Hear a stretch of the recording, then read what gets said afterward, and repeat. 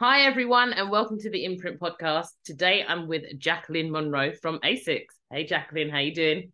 Hi, how's it going? I'm so excited to be here. You finally made it. I know. It's been a time coming. It has been, but thank you for sparing time on your weekend to do this because No you're a worries. busy woman. No. I'm just excited to be here. Thank you, thank you. Okay, so let's get down to it.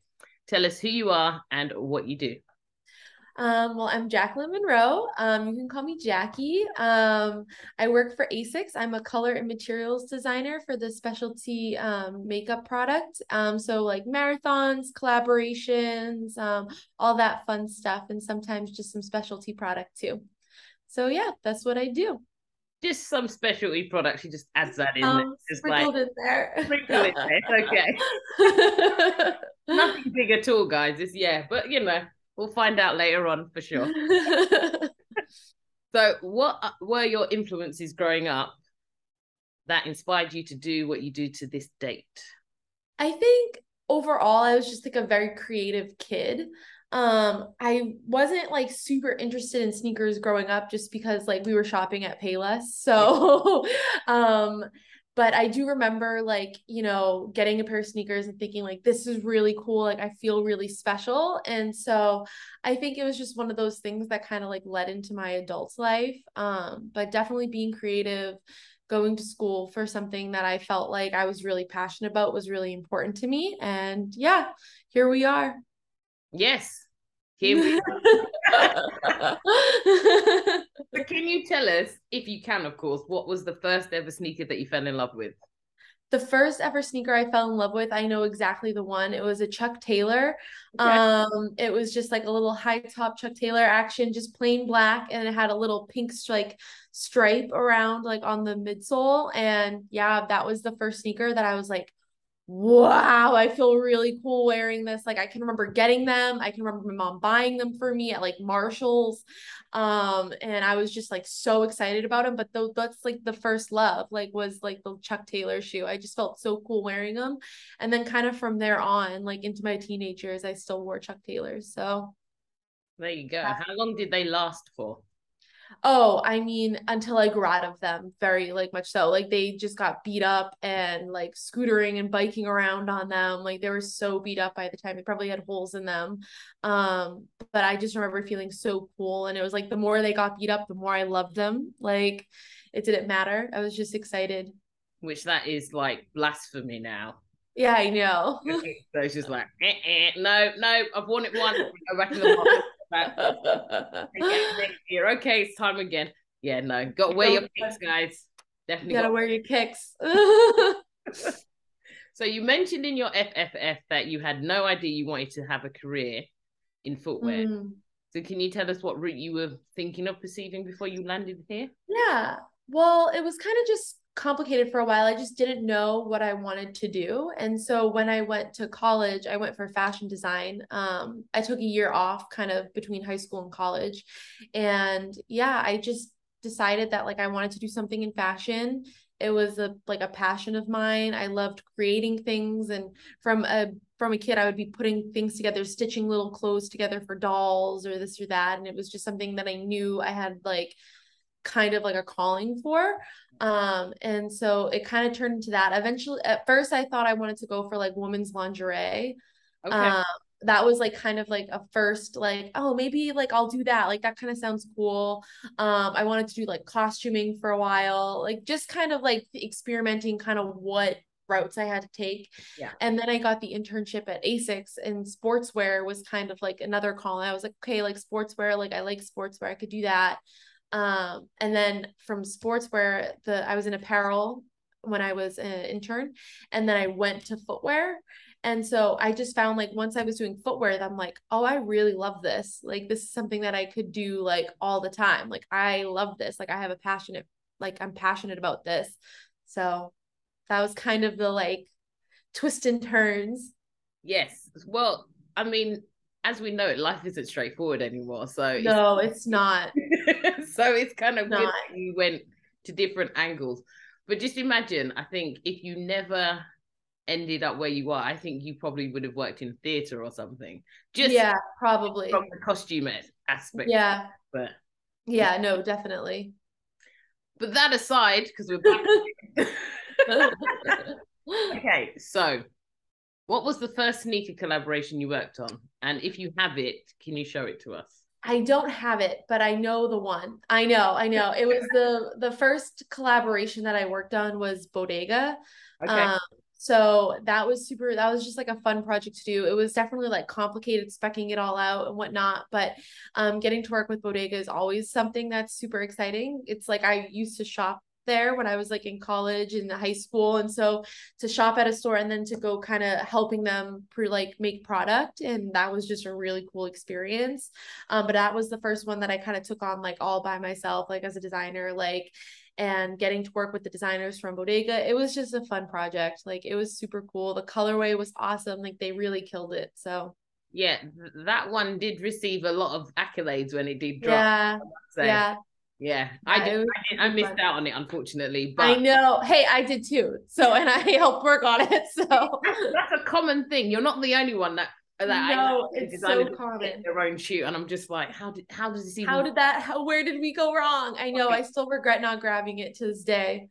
I'm sure something will happen. I know. Maybe it will come to me in the future. we'll put it out there, universe. But put those vibes out there into the world. Exactly.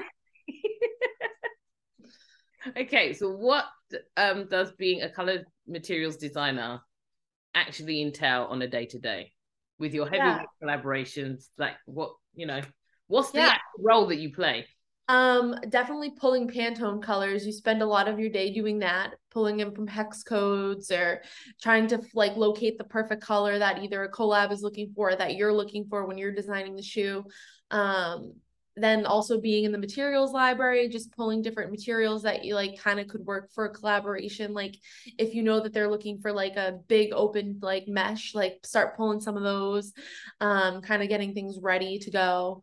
And that's kind of my day to day, but it's spending most of the day on Illustrator, and sending out some emails every now and then, but mostly my days are in Illustrator, and that's that. I'm fully in it. Nice. I've had a little bit of an interruption, so I apologize. Oh, it's a cute interruption. You're jumping on me now. So all day-to-day life, folks, we keep day-to-day. God. Look, say hello to Jackie. Hi, Roxy. Yes. Okay, Rox. Okay, I've got to finish. Sorry. Okay, so please tell us, from one founder to a co-founder, your creative agency that is called No Fake Flowers. Tell us what's that's all about. Yeah. So that's something I started while I was in college, or helped start it when I was in college. I work with 3 other people, Ali, Deirvin, and Zach. And we kind of just all work together. It kind of started out because Zach had already been an internship at Converse. Right. And so he was working on stuff there, and then they started feeding him stuff once he left the internship, they started feeding him work, and it kind of just turned into, well, we're all kind of working on it. So we all just decided that the best way to do it was incorporate, specifically for tax reasons and stuff. Yeah. And so that's kind of how it started. And now mostly we just do apparel stuff and little projects here and there. Typically I stay out of all the creative agency stuff, and I just help when I can, but it's been exciting. It's been kind of a little bit of a roller coaster ride, but it's just something fun on the back end, and it's exciting to work on stuff. So how long has it been in existence? Since 2019. Okay. Is when we incorporated. So It's still pretty fresh. I get it. And can you buy any of your product and apparel on your website, or? Yeah, you can check it out on the No Fake Flowers. It's just nofakeflowers.com. You can buy the apparel. We're selling out of some things, which is exciting. So hopefully we're going to do a new round of stuff soon. We're excited. It's just fun to do, and it's exciting to put your creative outlet into something that you're really passionate about. Yes. Check it out, folks. Okay. Stop. God, this child. Look, You're gonna say hello. Say hello, everyone. Hi, Roxy. She's so cute. I know, right? Oh, she's adorable. Okay, go away now. Love you, but go away. So back to the original program. So you mentioned in your FFF, your biggest struggle was dealing with your mental health.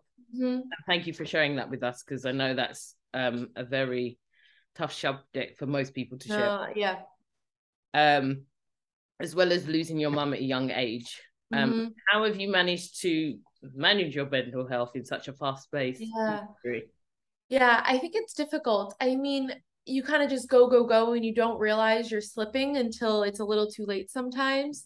And that definitely was the case for me. I think I struggled with it since I was a kid. And so I've gotten help throughout different periods in my life, but I feel like now is the most like powerful time to get help. Like I just felt like at a young age, like it was time.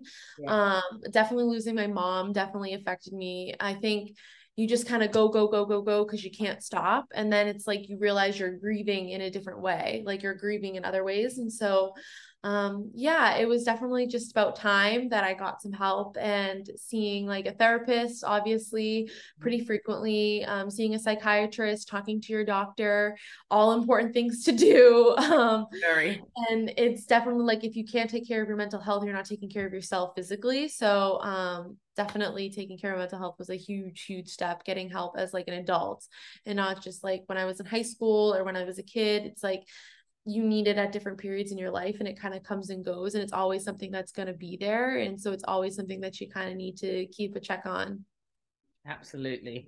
And again, thank you for sharing that. I mean, when we were in our lockdown phase, I did do a talk series with Liz Beecroft on Clubhouse. Only afterwards, then they decided to do a record function. So therefore, there's no record of it to share with anybody. But it was in very important time to do that as well. Talk about it, yeah. Because we were re-emerging into the new, as it were, and various other things that people and do. the new is very different from the old, and it's just like adjusting is a big step. Exactly that. Okay, so now I wanted to talk about wanting to be a creative director sitting in the incubator of energy team. Now, what does that journey look like for you? Because this is something that you aspire to do, correct? Yeah, it's so funny because people are, well, what are you going to do to get there? It's kind of like it has to just happen. Yeah. Sometimes you can't plan everything out so perfectly. I think like definitely taking the steps is just like doing what I'm doing and in my role and kind of always looking out for future opportunities, kind of, and also just like doing things that are going to help me get there in terms of projects, in terms of like taking it on yourself, and definitely talking about it for sure. It's one of those things that like you aspire to do, but like getting there is going to be a windy path. Like it's never going to be straightforward, but definitely like growing in one company, I feel like is important. Like I'm just excited to grow at Asics. Like I think it's something like when you kind of find a company that you love and you kind of want to stick it out for a little bit and see where it goes. Like that's kind of where I'm at right now. And who knows, like that can always change in the future, but I'm excited for what's to come, and just like how I'm going to get there and what that journey is going to look like for me. You never 100% know, but I'm excited about it. Well, I'm excited about it too, because there's various other women, influential women in the industry that have been with certain brands for a long period of time. And, now they're in senior positions within their craft. So I wish you all the best on this journey, and I look forward to watching it as we go and continue with the Imprint. So, exciting. So, okay, we're down to the last two questions. Okay. And I'm having my hand eaten. But it's fine. I'm still here. We're good. So, okay.